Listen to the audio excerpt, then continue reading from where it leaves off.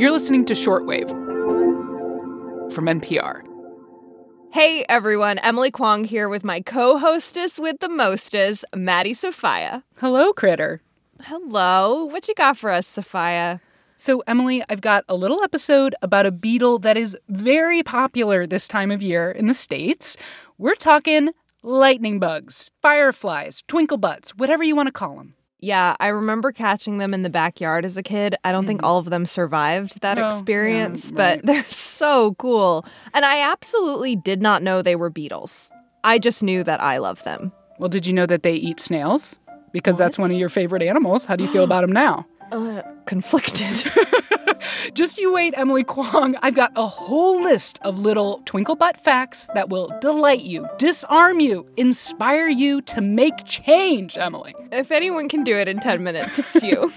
So today on the show, we are talking about the incredible world of lightning bugs and what we need to do to keep these critters around. I'm Maddie Sofia. And I'm Emily Kwong. This is Shortwave, the daily science podcast from NPR.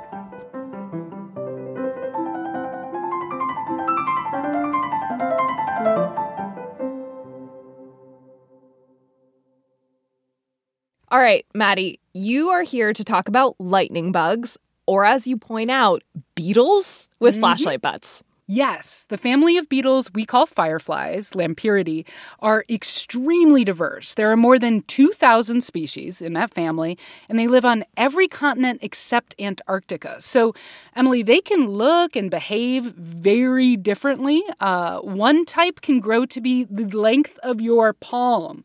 What? There are fireflies that live most of their lives in water. Emily, some fireflies don't even fly. And some don't flash, for that matter. So, not everything we'll be talking about today holds true for every species. So what you're saying is you couldn't just stick to one species because you got excited and distracted by all the facts about all the species. Is that right? Maybe I did, maybe I didn't. You'll be happy for it. I'll say that.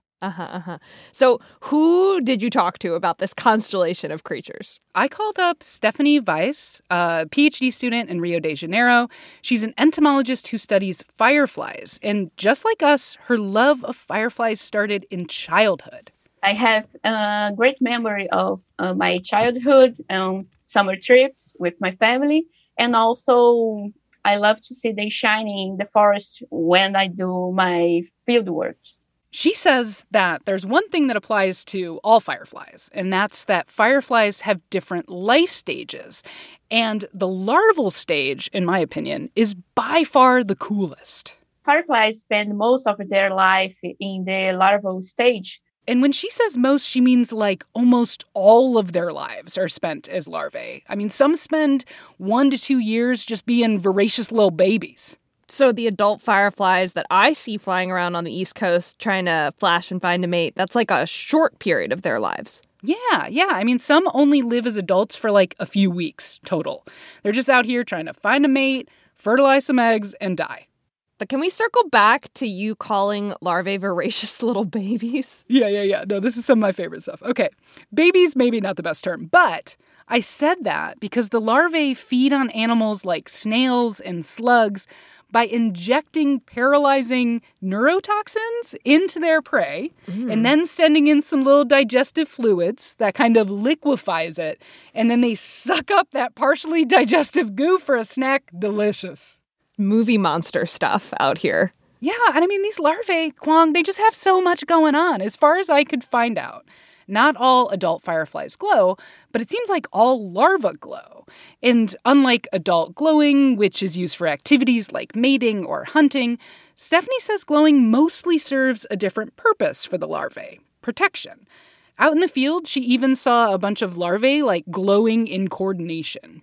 All larvae glow together, even if just one larva is disturbed.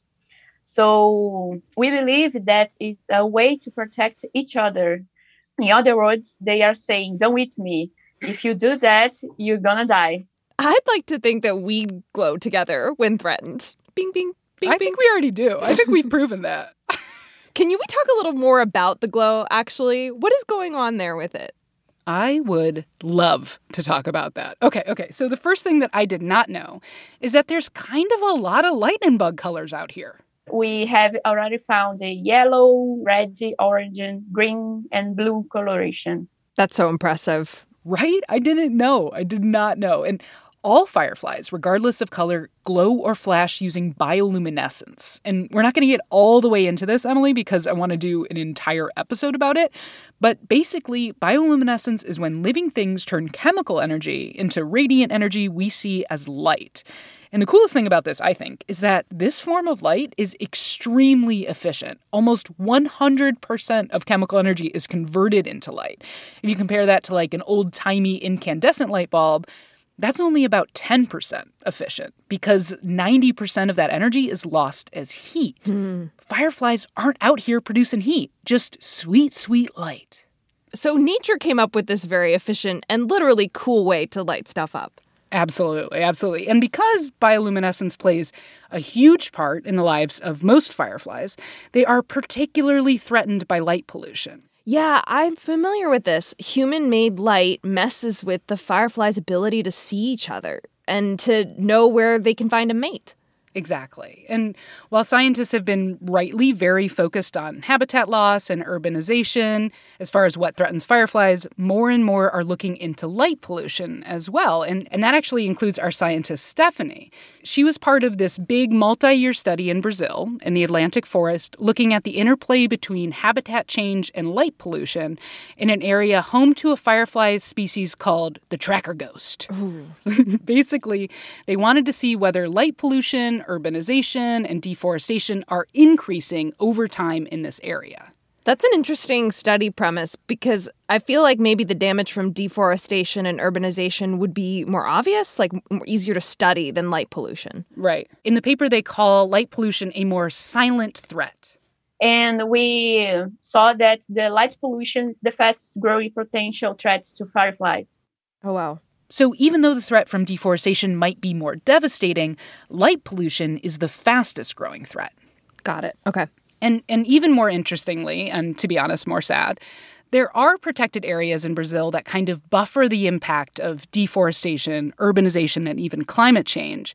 But Stephanie's group found that light pollution from humans is making its way into those protected areas. The most surprising thing I learned is that the light pollution is growing not only over fields or rural areas and towns, but also within protected areas on the Atlantic forest.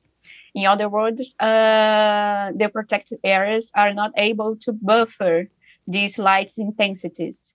Now, those areas are still darker, of course, and they are still havens for biodiversity, but scientists are concerned that artificial nightlight from neighboring lit areas can disrupt some of those conservation efforts. So, Maddie, I know that an alarming amount of insects are in decline, some species of fireflies included. So what needs to happen that we get to continue to see them? Well, it won't really surprise you. So habitat loss is considered the most serious threat to fireflies. Another problem, pesticides. In one study, pesticides were rated as the third most serious threat to fireflies globally. So, reducing pesticides in residential gardens, lawns, public parks, those are things you could do to help or advocate for. From a light pollution perspective, a big one is trying to maintain some of those protected dark areas. Also, artificial lights have gotten more abundant and brighter over time, so there's a couple things there.